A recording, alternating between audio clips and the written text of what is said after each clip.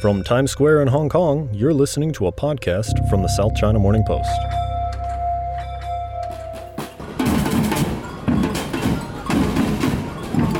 This might sound like a fun dance party, but it was no time for celebrations. Over the past couple of weeks, thousands of people gathered, protested, and marched on the streets of Glasgow during the COP26 conference. What do we want? Climate justice! When do we want it now? Activists and civil society groups took to the streets all weekend, warning delegates that failure in the coming week is not an option. Activists from around the world coming to the same place because of the same fear, that planet Earth is in danger and politicians are failing to fix it. It is not a secret that COP26 is a failure. This is no longer a climate conference. This is now a global North greenwash festival. A 2-week-long celebration of business as usual and blah, blah, blah. And now, COP26 has ended, the circus has left town, and the questions, hot takes, the analysis, and the blame for what COP26 achieved have been published. But the reality of what has just happened is that one country looks like it's gonna be doing some of the heaviest lifting over the coming decade.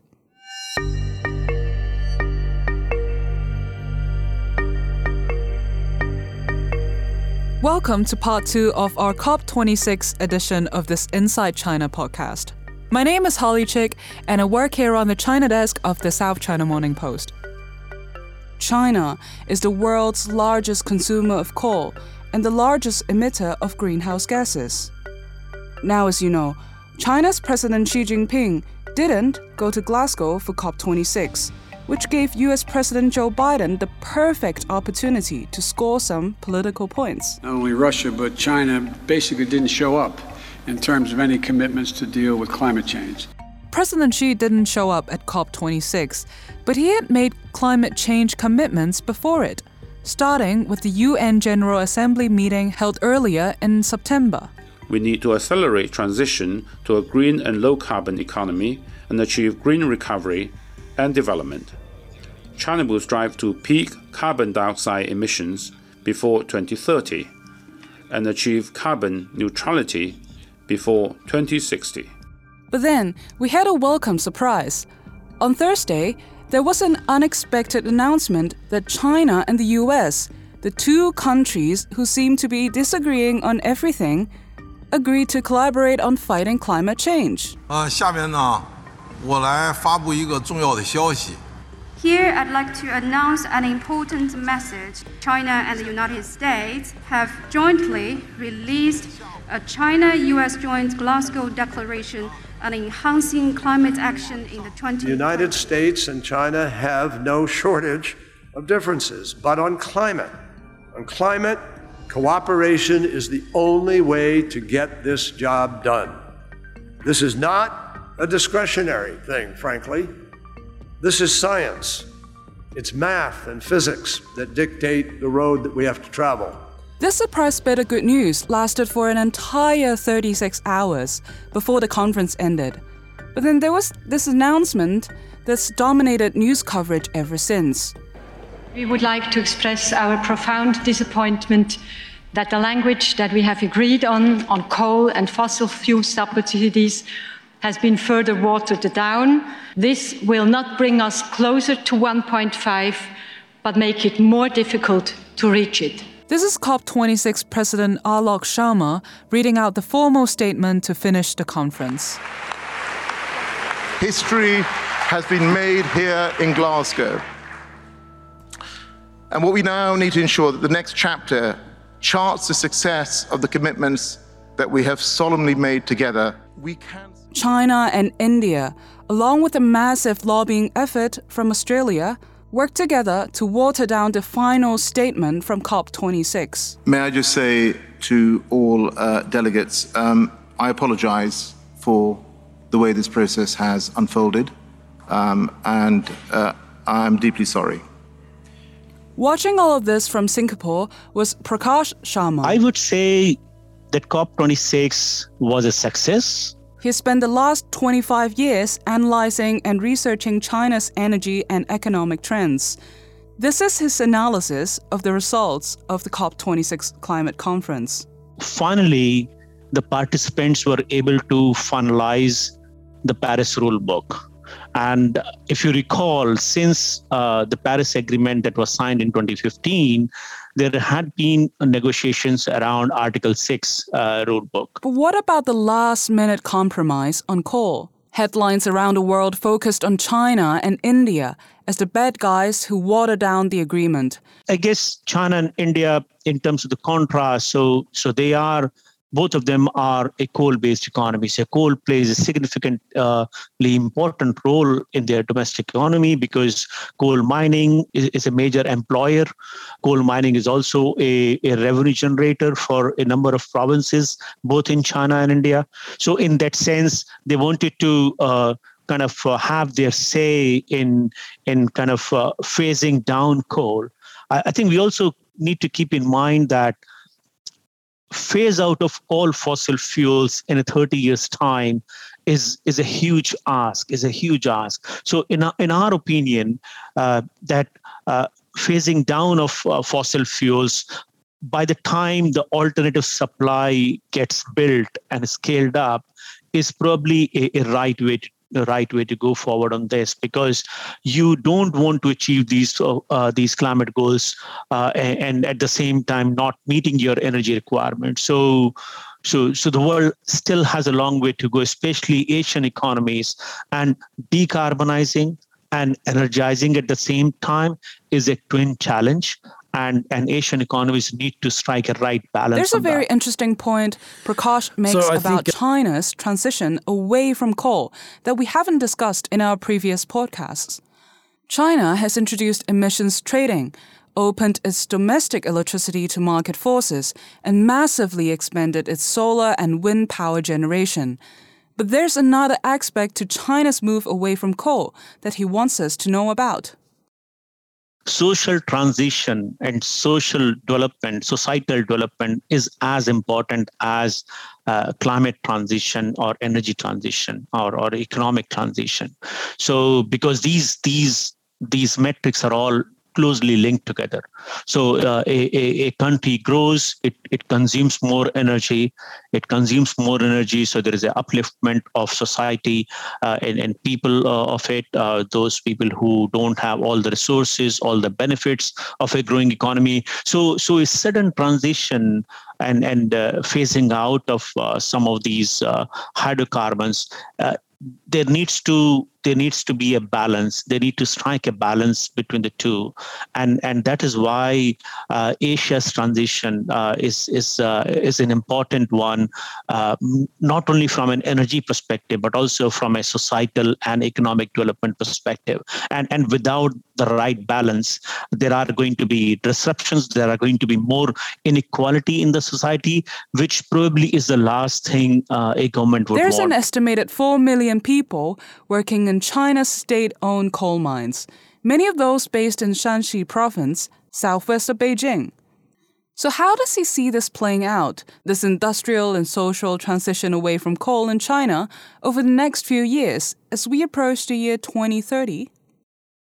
So the Chinese government has this common prosperity goal, and we think there is quite a bit of inequality in China as well across different provinces. So the Chinese government is trying to, in a way, redistribute wealth and make it a much more equitable society, if I may call so.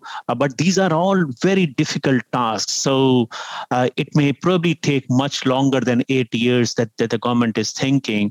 But if you look at it from from the point of view of what other countries have done. So China wants to become a role model for other countries. So they have kind of uplifted nearly few hundred million people in the last 30, 40 years from the poverty levels to kind of more like they improved this life and economic life and the social life by becoming an industrial powerhouse and by growing its economy.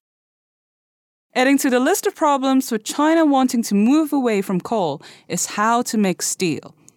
China makes a huge amount of steel, which is crucial to its massive expansion of bridges, railways, cities, and everything else steel and iron is made for. And it sells huge amounts of steel to the world.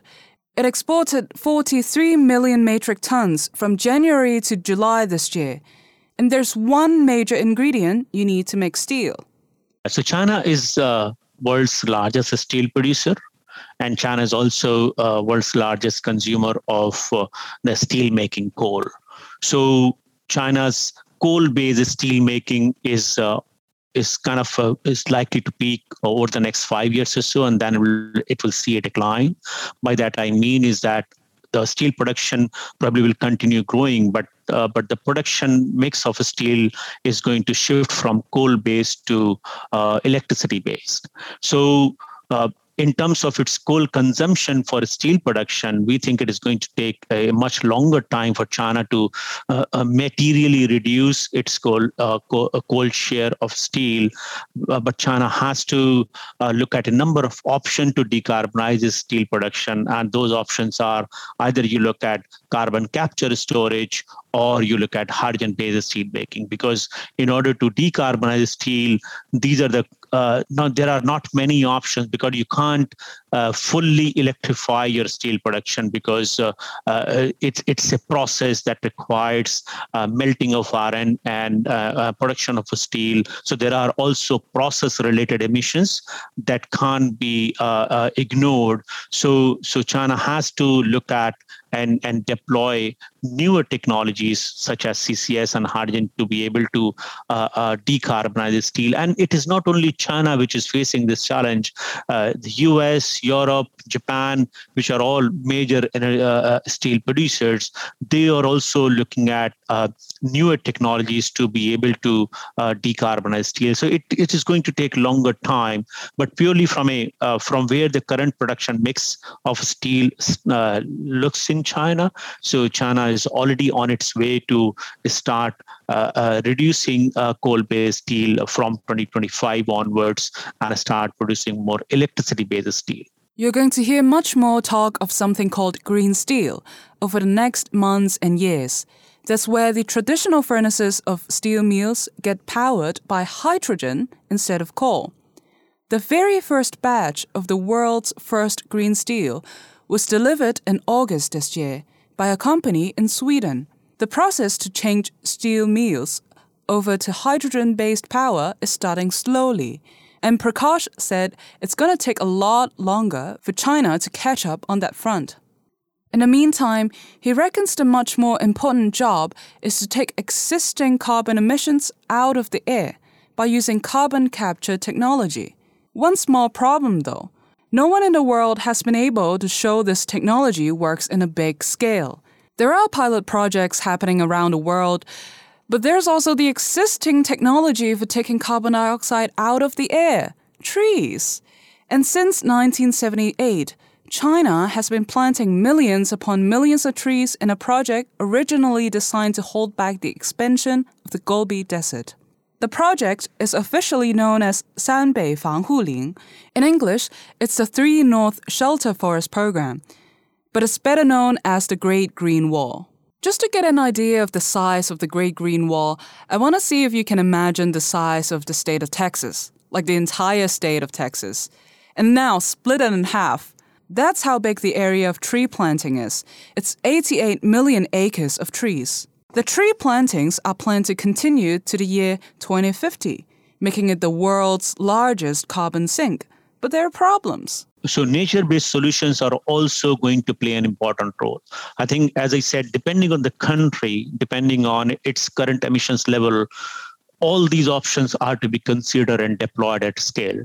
So nature-based solutions such as planting trees is an important aspect of the transition, because you have to create these carbon sinks. I think the important point is that you need to be transparent about how much carbon you think these forests and these tree planting activities are going to capture, because it is not going to happen overnight. You plant a tree today, so it will take at least 10, 15, 20 years to be able to absorb that carbon that you want.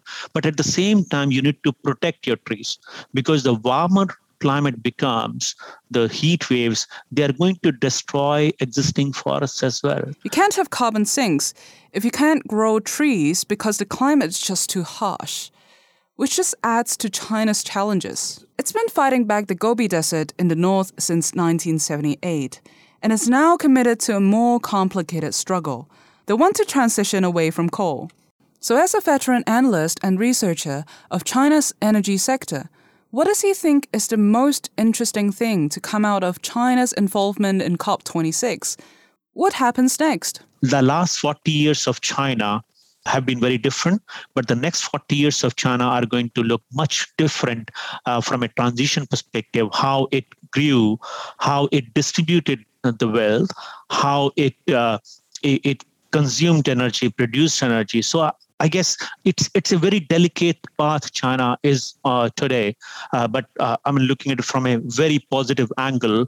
I think China could set a precedent for world for many generations and decades to come, that here was a country who grew in the prior 40 years in a very different manner, but then changed course quite dramatically and set an example for the world, how and what a clean economy or a green economy should look like, and what energy resources it should be consuming, what energy technology it should be consuming. And as I said, it is not only the energy sector that is going to be important, and it is going to be much wider kind of a nature-based or nature-driven society that is going to be important.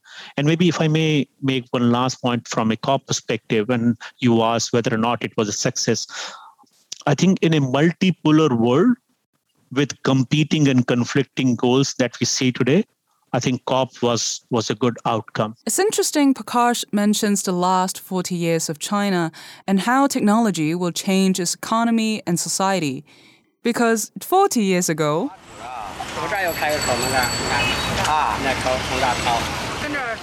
China was a nation who rode bikes. As China opened up in the 1970s and 80s, more and more people bought bicycles. By the 1980s, China earned a nickname as the Kingdom of Bicycles. By 1995, there were more than 8 million bicycles just on the roads around Beijing.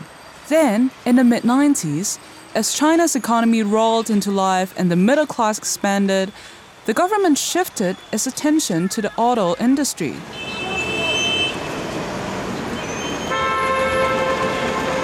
Bike lanes were replaced, and a kingdom of bicycles became the empire of the automobile.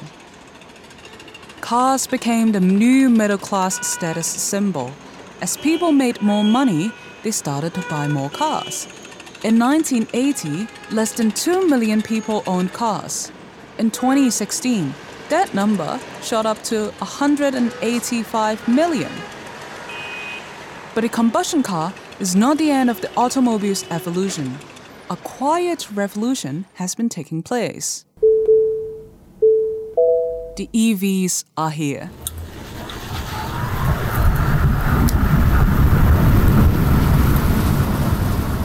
If you step into a luxury mall in China, chances are you not see just one, but several showrooms for electric vehicles.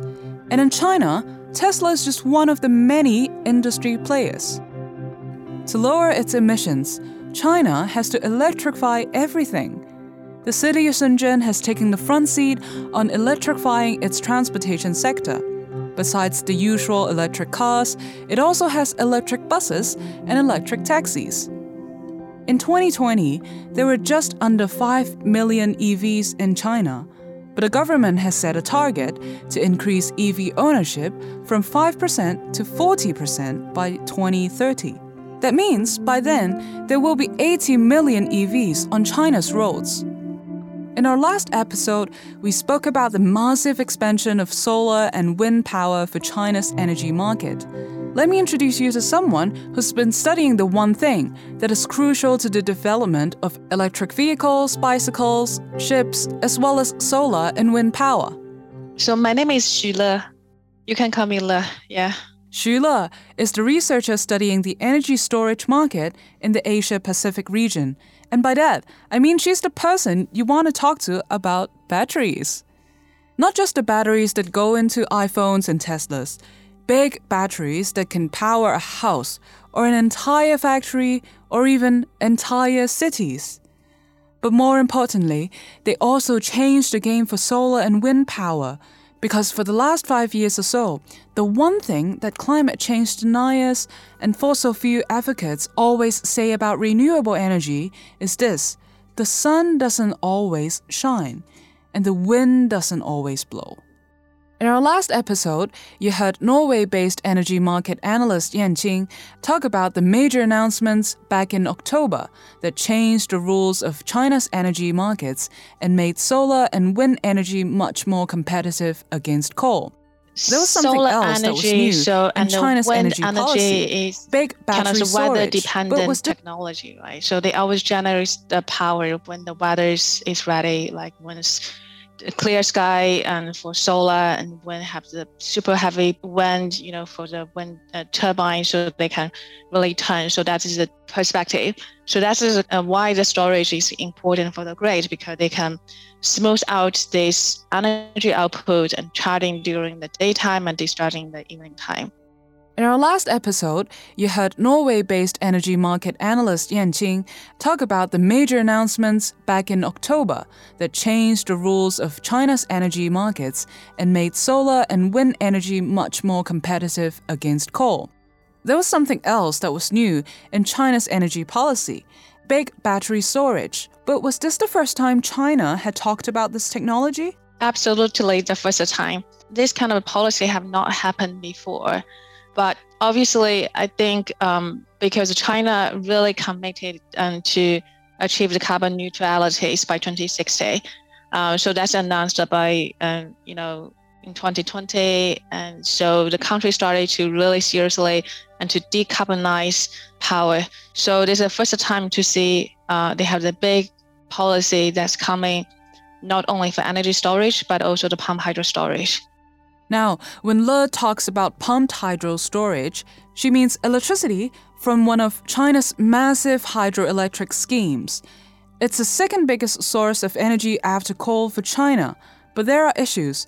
The biggest one is there aren't enough big rivers for China to build dams on, and not everyone lives near them. China's a big place.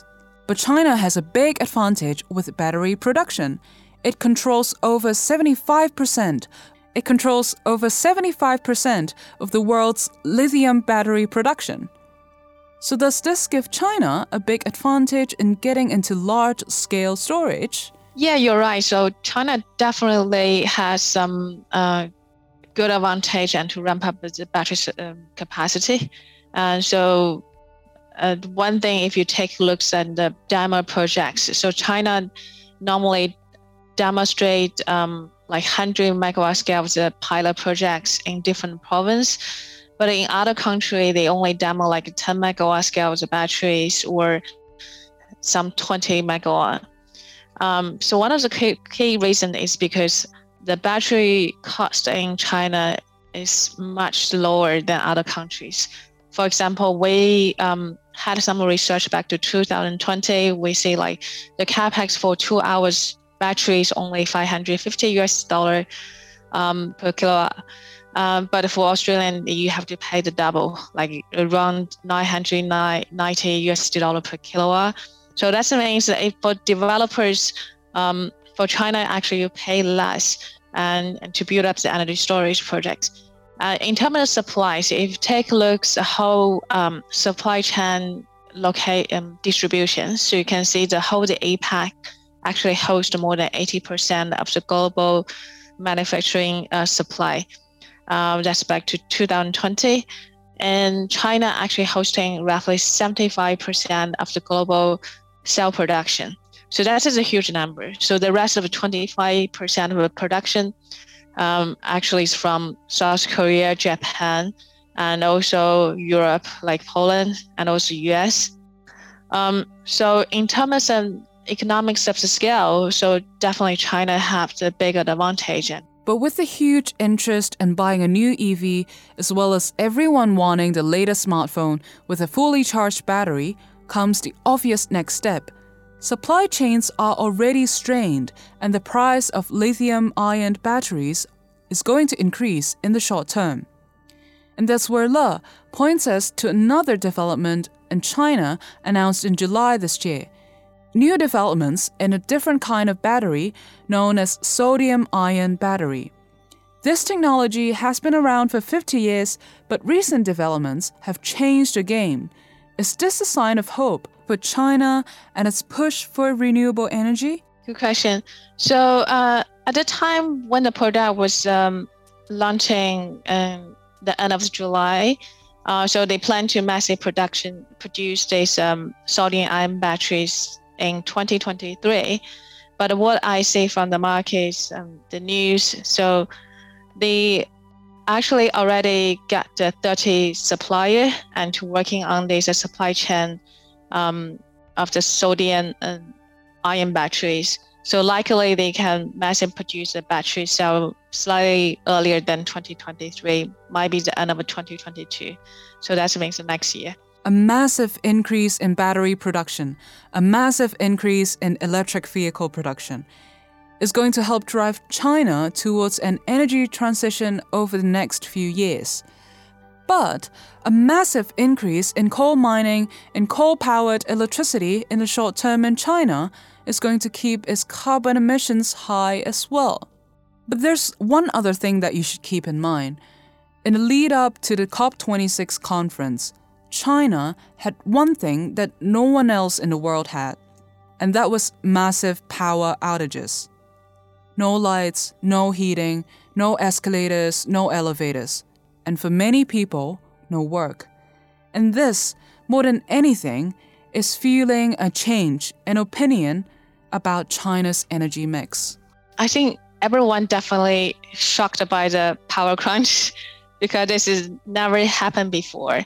It's also the first time happening in China, and especially the big impact for the heavy electricity usage and for refining industry. But the question is like a power crunch, whether they will happen in China again or again for the next few years.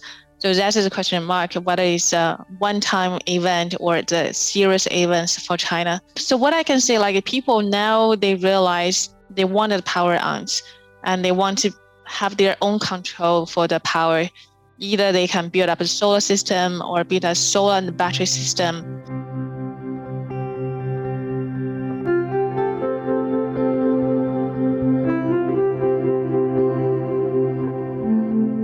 There are deep changes happening, not just within China's energy industry, but within the attitudes of people towards how they get their power. How deep those changes are and how it affects the ongoing climate crisis are something that is going to affect the world.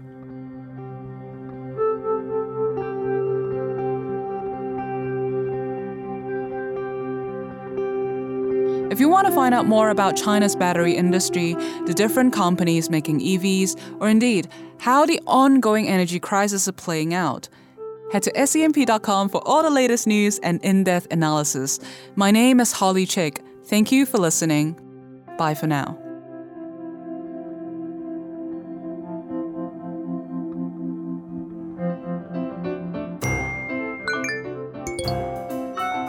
Hey, it's Jasmine, one of the SEMP podcast producers. We've got a brand new podcast newsletter called Listening Post. You'll be able to read about our latest episodes from inside China and China geopolitics. We're also going to include reviews of other podcasts from around Hong Kong and around the world that we've been listening to. And we'll bring you highlights from SEMP Podcast Archive, from food, technology, to deep dives and feature stories. Listening Post launches next Friday on November 19th. Sign up now at scmp.com/newsletter, or just click the link in the podcast description.